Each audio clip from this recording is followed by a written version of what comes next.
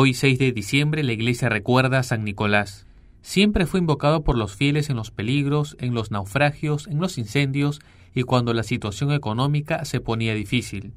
Por haber sido tan amigo de la niñez, en su fiesta se reparten dulces y regalos a los niños, y como en alemán se llama San Nicolás, lo empezaron a llamar Santa Claus. De San Nicolás se escribieron muy hermosamente San Juan Crisóstomo y otros grandes santos, pero su biografía fue escrita por el arzobispo de Constantinopla, San Metodio.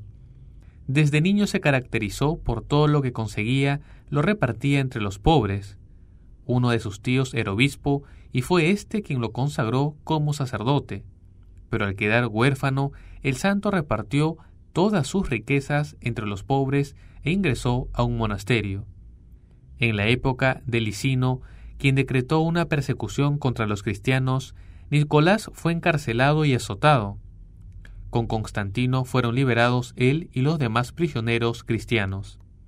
San Nicolás, siendo obispo de Mira, murió el 6 de diciembre del año 345. Pidamos su intercesión para llenarnos del amor de Dios y así poder ser generosos.